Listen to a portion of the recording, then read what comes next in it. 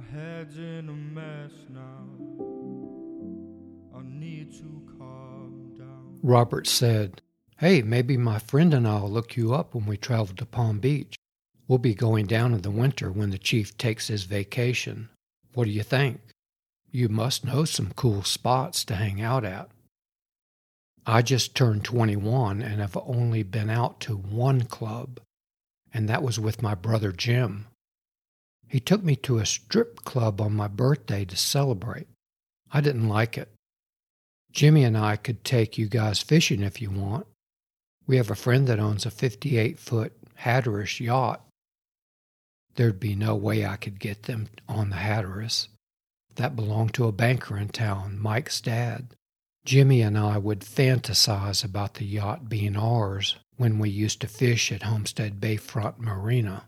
I don't think anyone ever fished off that yacht. Robert said, "Oh, that would be awesome. Here, write your number down, and I'll call you when we head down." That was a little creepy. What in the hell was I doing? He'd probably never call, so I wrote the number and thought about Elsa answering and quizzing him about what he wants. She had some kind of radar. She'd probably say, "And who are you? And how do you know my son?" I heard Warren and Vera talking on the other side of the kitchen door. They were arguing about where we would go for dinner.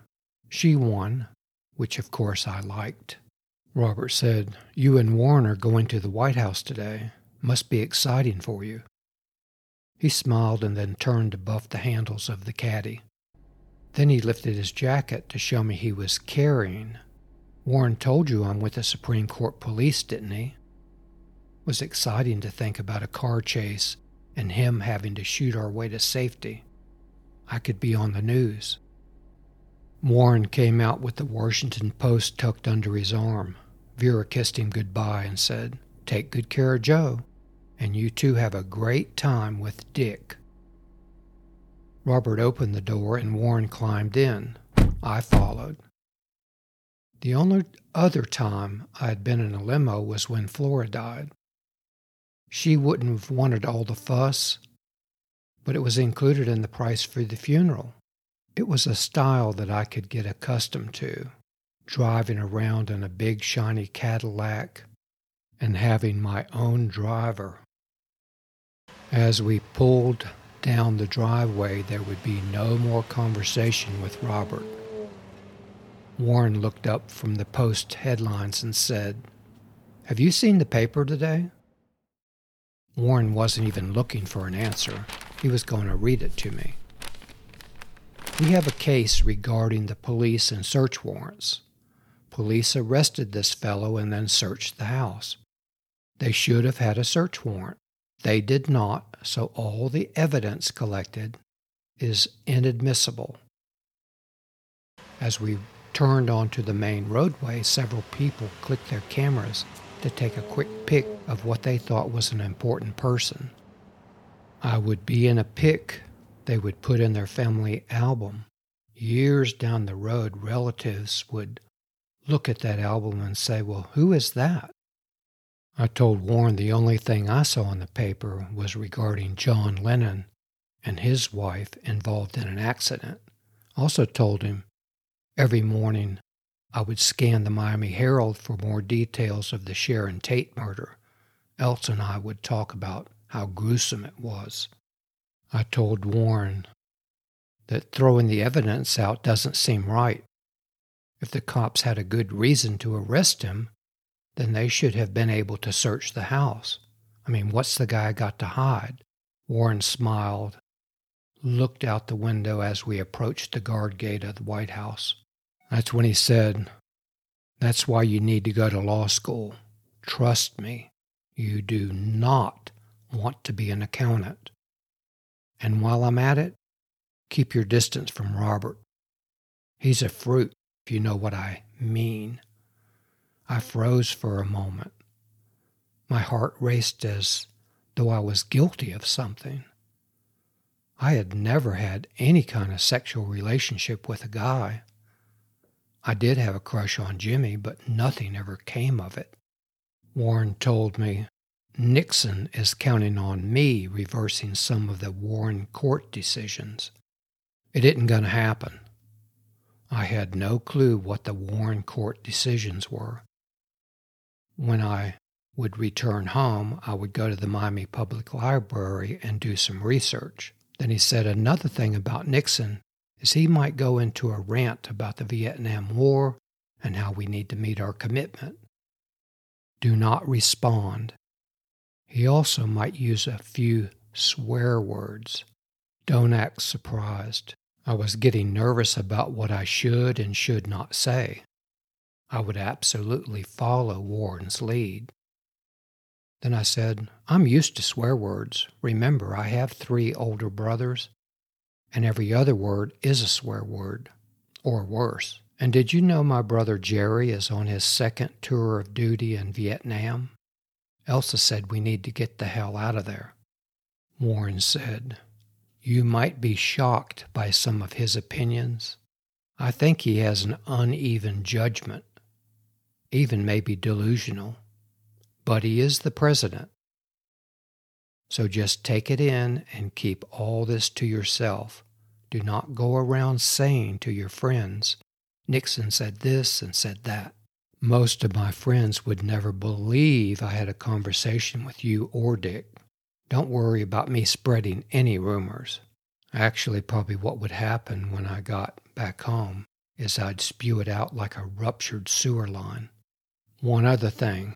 Do not call him Dick. Call him Mr. President. It is out of respect for the office. He folded the newspaper and placed it in his briefcase. I was curious why he didn't correct Vera about calling the president Dick. I said, yes, sir. My mind started thinking about Trish again. Would she be interested? What would I say? It was highly likely that I would freeze up and not know what to do or say. If we went out on a date, would I take her in my Rambler? Or would Warren have Robert drive us? Then Warren said, we do need to get out of Vietnam, but that is none of our concern.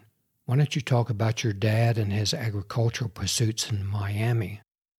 Tell him about your mom, Elsa, and how she had to raise 4 boys when he died. He would love you talking about her, might even bring a tear to his eyes. He loves stories about hard times and the human spirit. Tell him that I am going to get you in Georgetown University so you can get your law degree and come clerk for me. Well, I thought I could be a page in the Supreme Court for Berger. How in the world would I be able to afford tuition and living expenses? Then he said, another thing. There might be newspaper reporters around the car. Don't answer any of their questions. I've already had a run-in with one of them that showed up on our front lawn when I was appointed. I chased him off with my shotgun. It made the front page with the reporter asking about what kind of chief have we gotten stuck with. The guard opened the gate, and Robert drove us to the front of the White House. 2 guards stood at attention while Robert came around and opened the car door for us. He plunked his cap on top of his head and stood straight as a rod. Warren went first, and then I bounced out like I was finally home. I followed, and once inside, a butler led us up the stairs. At the top was Dick. He shook Warren's hand and then said to me, "Glad to see you again. You enjoying the city?" We had met Sunday at the Sunday church services at the White House. Warren had driven us that day in his Buick Electra. That's when we sat down in front of 100 or more people.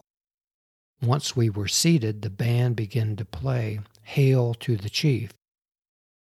And here out of a side door comes Dick, Pat, Julie and David, and Trish. They sat directly in front of us. Dick was immediately in front of me, in a fold-up chair. I stared at the back of his head during the entire service. His hair was wet and oily. I don't think he knew anything about dippity-doo. I said to Dick, "Yes, sir." Very much, enjoying the city. Uncle Warren showed me around the court. Later today I'm going to the Smithsonian. Dick nodded his head and looked directly at me. Then I said, Saturday, Warren and I cleaned the gutters of his house, and then I hooked up the antenna for their television. I even thought how dumb to go into all the detail. Dick could care less, but I could not stop myself. I wanted him to see Warren and I as best buds. I felt sweat at my lower back, heading down towards my ass. Then I said, I perched myself on top of the roof and reconnected the cable to the antenna. I had to turn the antenna slowly so Vera could shout to Warren when the reception was better. Vera wanted to watch the Jackie Gleason show after dinner. Dick moved his hand for us to move on. We then walked down a hallway and entered a living room of sorts. Apparently all the bedrooms were on either side of the hallway, and I wondered where Trish was. There had been an enormous wedding 6 months ago in the White House for Julie and David. Trish was still available. Dick then said, Let us all sit in here before we have coffee. Pat and the kids will be joining us soon. That really made me nervous. They'd find out what a dope I was.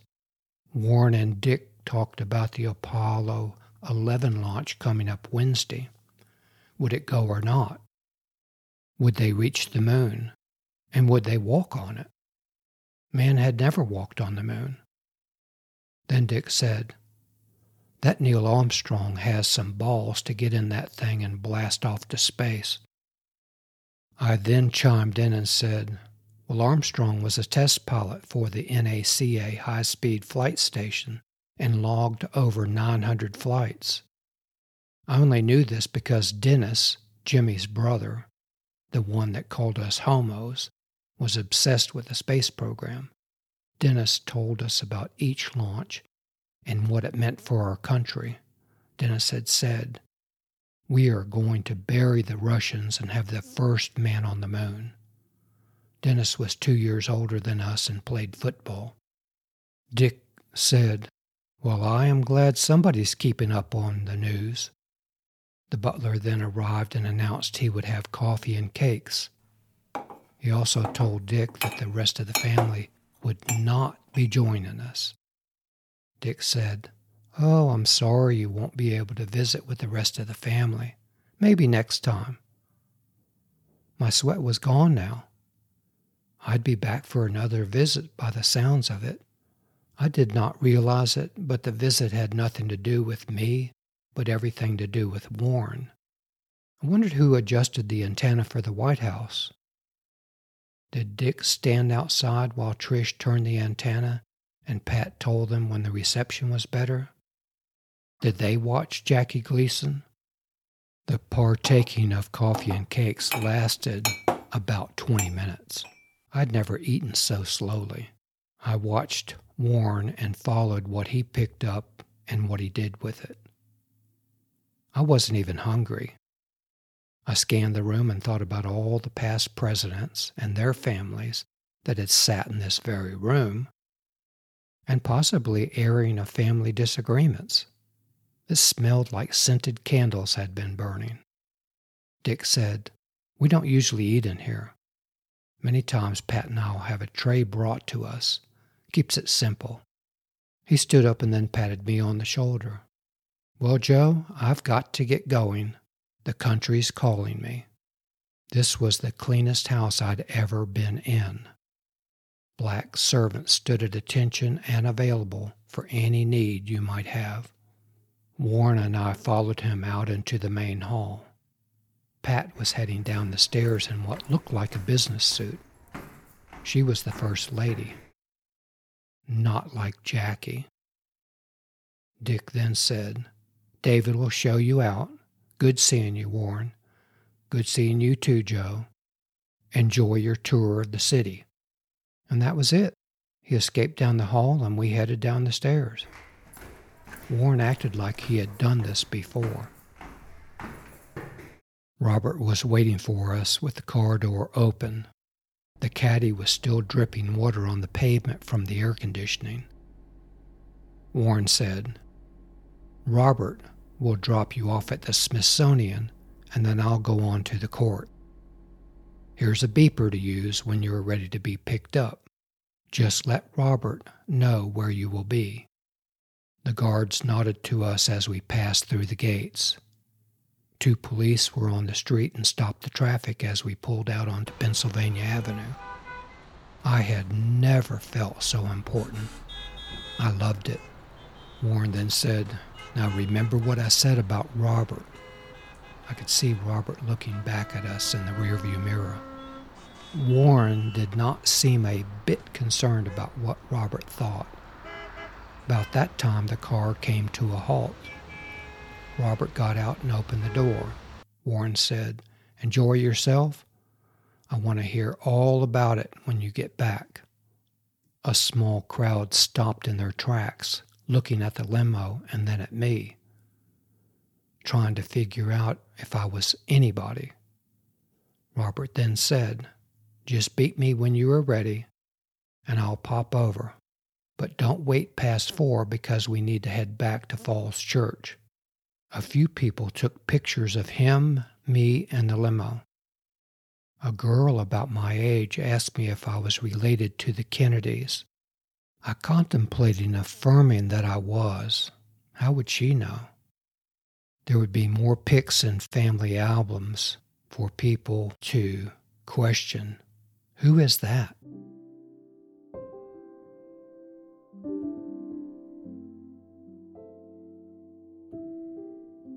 So much for my trip to D.C. The drive back to Boca was the last for a few weeks. I had finals to prepare for and then head back to Miami.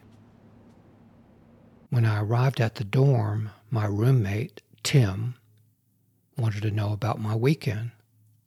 Tim was feeling no pain, stoned, and clothes scattered around our study area. His door was open, with Janis Joplin singing her heart out. He was wearing undershorts only. Tim then said, "Calderwood, you are looking fine. Something's going on with you, man. I need to ask you something." With that, he headed back to his room. I unloaded my stuff into the bedroom. I was digging out my books when Tim came into my bedroom. Then he said, "You ever done acid?" I hope you enjoyed listening to this episode of Navigating Muddy Waters. This is a true story of my college years. If you like my show, please tell your friends. Subscribe on Apple Podcasts, Spotify, Wondery, or wherever you are listening now. Everything in my show is based on actual events. I'm your host, Joe Calderwood. I'm also the writer, recorder, producer, and editor. Music is by Freddie Elmberg. I also have another podcast by the name of Stained Fortune, and you can find that wherever you listen to your podcast.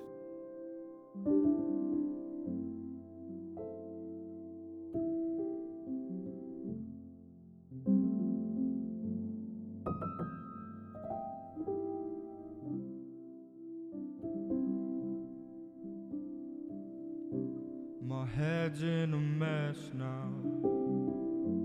I need to calm down. So I sit myself down at the bar.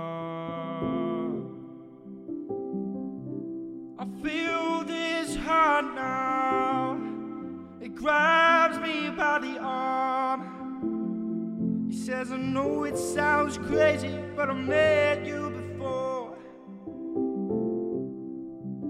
He's walking with me to the car. Radio's broken, but I wanna hear him speak. I'll love you forever. You don't have to prove anything. We've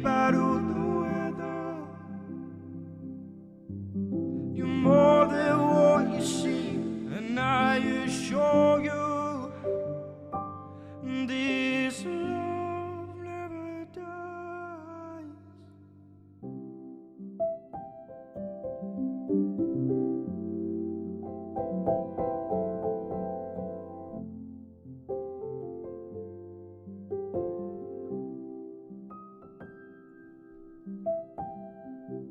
The break that we had, it means nothing now, 'cause you've shown how much you care. That phone call you gave me, oh, it brought me such joy. And ever since I haven't looked back. The spark in my heart, it set me high. I want you to walk